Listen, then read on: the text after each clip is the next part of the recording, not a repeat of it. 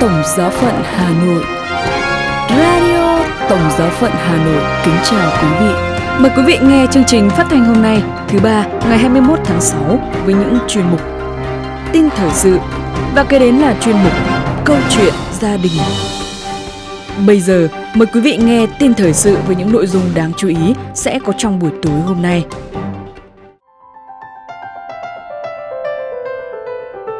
Venezuela kết thúc giai đoạn công nghị cấp giáo phận với 4.000 buổi hội thảo. Lời kêu gọi trong ngày tị nạn thế giới và Hội đồng Giám mục Mexico gửi thông điệp nhân ngày của cha. Sau đây là phần tin chi tiết. Venezuela kết thúc giai đoạn công nghị cấp giáo phận với 4.000 buổi hội thảo. Từ ngày 13 đến ngày 17 tháng 6, Ủy ban Quốc gia của Thượng Hội đồng về tính hiệp hành có cuộc họp tại trung tâm của Hội đồng Giám mục Venezuela để đọc và đưa ra một bản tổng hợp từ những ý kiến đóng góp cho công cuộc của các giáo phận.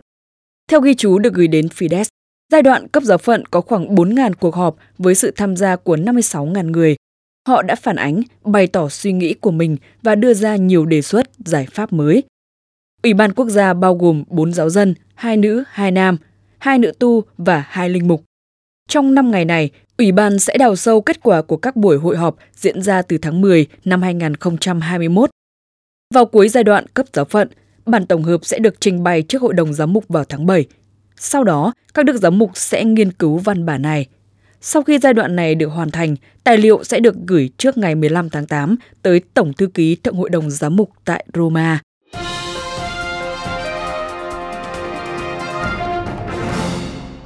Lời kêu gọi trong ngày tị nạn thế giới.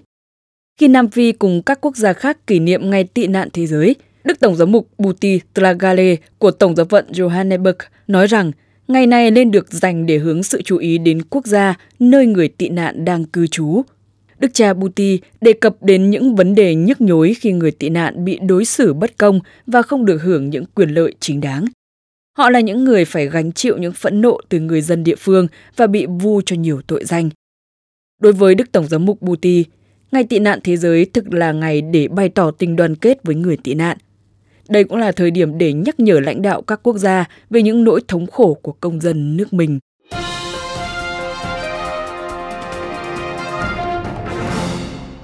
Hội đồng Giám mục Mexico gửi thông điệp nhân ngày của cha. Trong thông điệp nhân ngày của cha, Đức Tổng giám mục Rogelio Cabrera Lopez của Tổng giáo phận Monterrey, Chủ tịch Hội đồng Giám mục Mexico, nói rằng những người cha không chỉ là người cung cấp vật chất mà còn cần noi gương Thánh Giuse. Các đức giám mục nhấn mạnh rằng những người cha không chỉ là người nuôi dưỡng vật chất, họ là những người bạn đồng hành thực sự trong cuộc sống, là người động viên và hy vọng giúp chúng ta phát triển toàn diện. Các đức cha cũng khuyến khích các ông bố nên trông cậy nơi Thánh Giuse như đấng cầu thay nguyện giúp và là hình mẫu lý tưởng. Ngài đã hoàn thành sứ mạng của mình với tư cách là một người cha, người đồng hành với Chúa Giêsu và Đức Mẹ Maria. Đức cha Lopez cũng động viên an ủi những người thiếu vắng cha bên cạnh, không nên cảm thấy bị bỏ rơi, vì Thiên Chúa không bao giờ bỏ rơi đứa con nào của Ngài. Chuyên mục Câu chuyện gia đình. Quý vị và các bạn thân mến, đối với người Công giáo, cầu nguyện là một phương thế hữu hiệu giúp các Kitô hữu kết hiệp mật thiết với Thiên Chúa. Hình thức đọc kinh chung trong các gia đình là một hình ảnh đẹp, phản ánh nét đẹp đức tin trong truyền thống giữ đạo đã có từ xa xưa, đồng thời giúp các gia đình truyền lại đức tin cho con cái. Nhưng trong bối cảnh hiện nay, hình thức này dường như đã ngày càng mai một. Vậy đâu là nguyên nhân? Mời quý vị cùng lắng nghe bài viết có nhan đề Cầu nguyện trong gia đình của Linh mục Giuse Tạ Xuân Hòa, Tổng giáo phận Hà Nội để hiểu rõ hơn về tình trạng trên.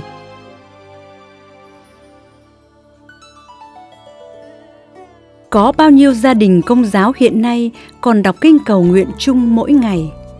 Tôi chưa làm một cuộc khảo sát thực sự, nhưng có lần tôi đã hỏi các em nhỏ trong một thánh lễ và câu trả lời tôi nhận được là chỉ có vài cánh tay lác đác giơ lên.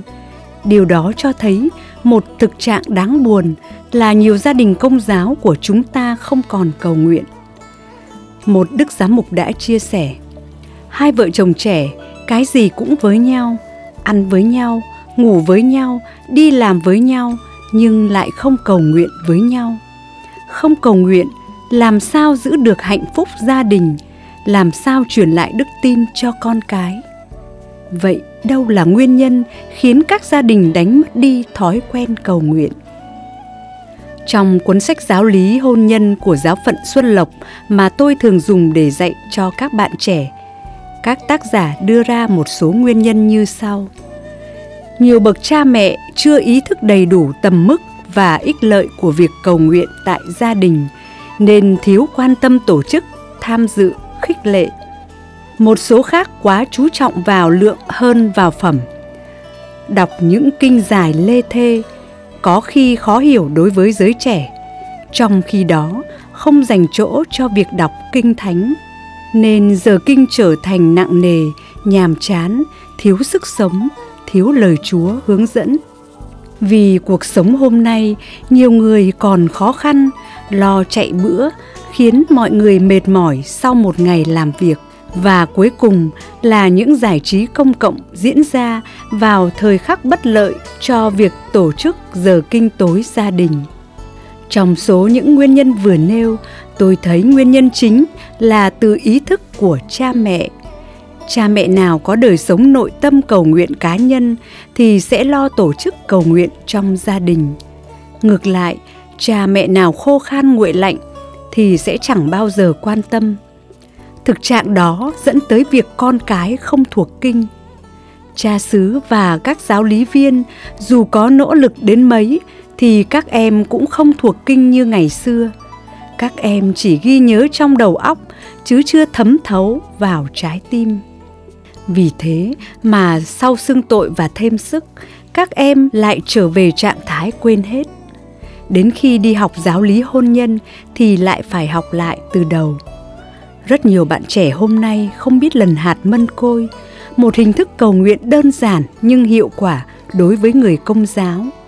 Qua kinh mân côi, chúng ta được biết về cuộc đời của Chúa Giêsu. Chúng ta được kết nối với Chúa, được tập tành các nhân đức, vì mỗi mầu nhiệm là một lời nguyện xin cho được sống như Chúa đã sống. Khi còn nhỏ, tôi được sống trong bầu khí của một gia đình cầu nguyện.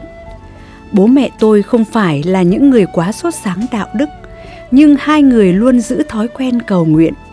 Những kinh mẹ tôi hay đọc trong các giờ kinh tối đến nay vẫn còn ghi khắc trong tôi. Có lẽ tôi sẽ không bao giờ quên được.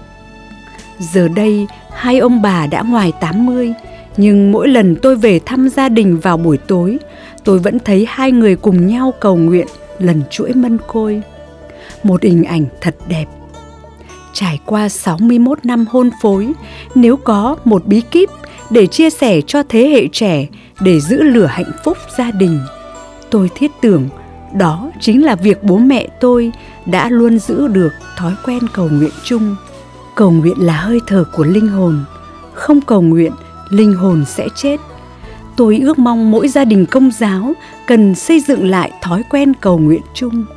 Cầu nguyện chung trong gia đình không chỉ giúp nuôi dưỡng sống đức tin mà còn tăng thêm tình yêu thương gắn bó giữa cha mẹ với nhau và với con cái. Để kết thúc bài chia sẻ này, có lẽ không gì tốt hơn là chúng ta nên nghe lại lời của Thánh Giáo Hoàng Gioan Phaolô thứ hai. Ta ao ước và thiết tha hy vọng trong các gia đình có những buổi sum họp dành cho kinh nguyện. Gia đình nào muốn sống sung mãn ơn gọi và đường tu đức riêng của gia đình Công giáo thì phải tận dụng mọi năng lực để khắc phục những khó khăn gây cản trở cho sự gặp gỡ kinh nguyện chung trong gia đình.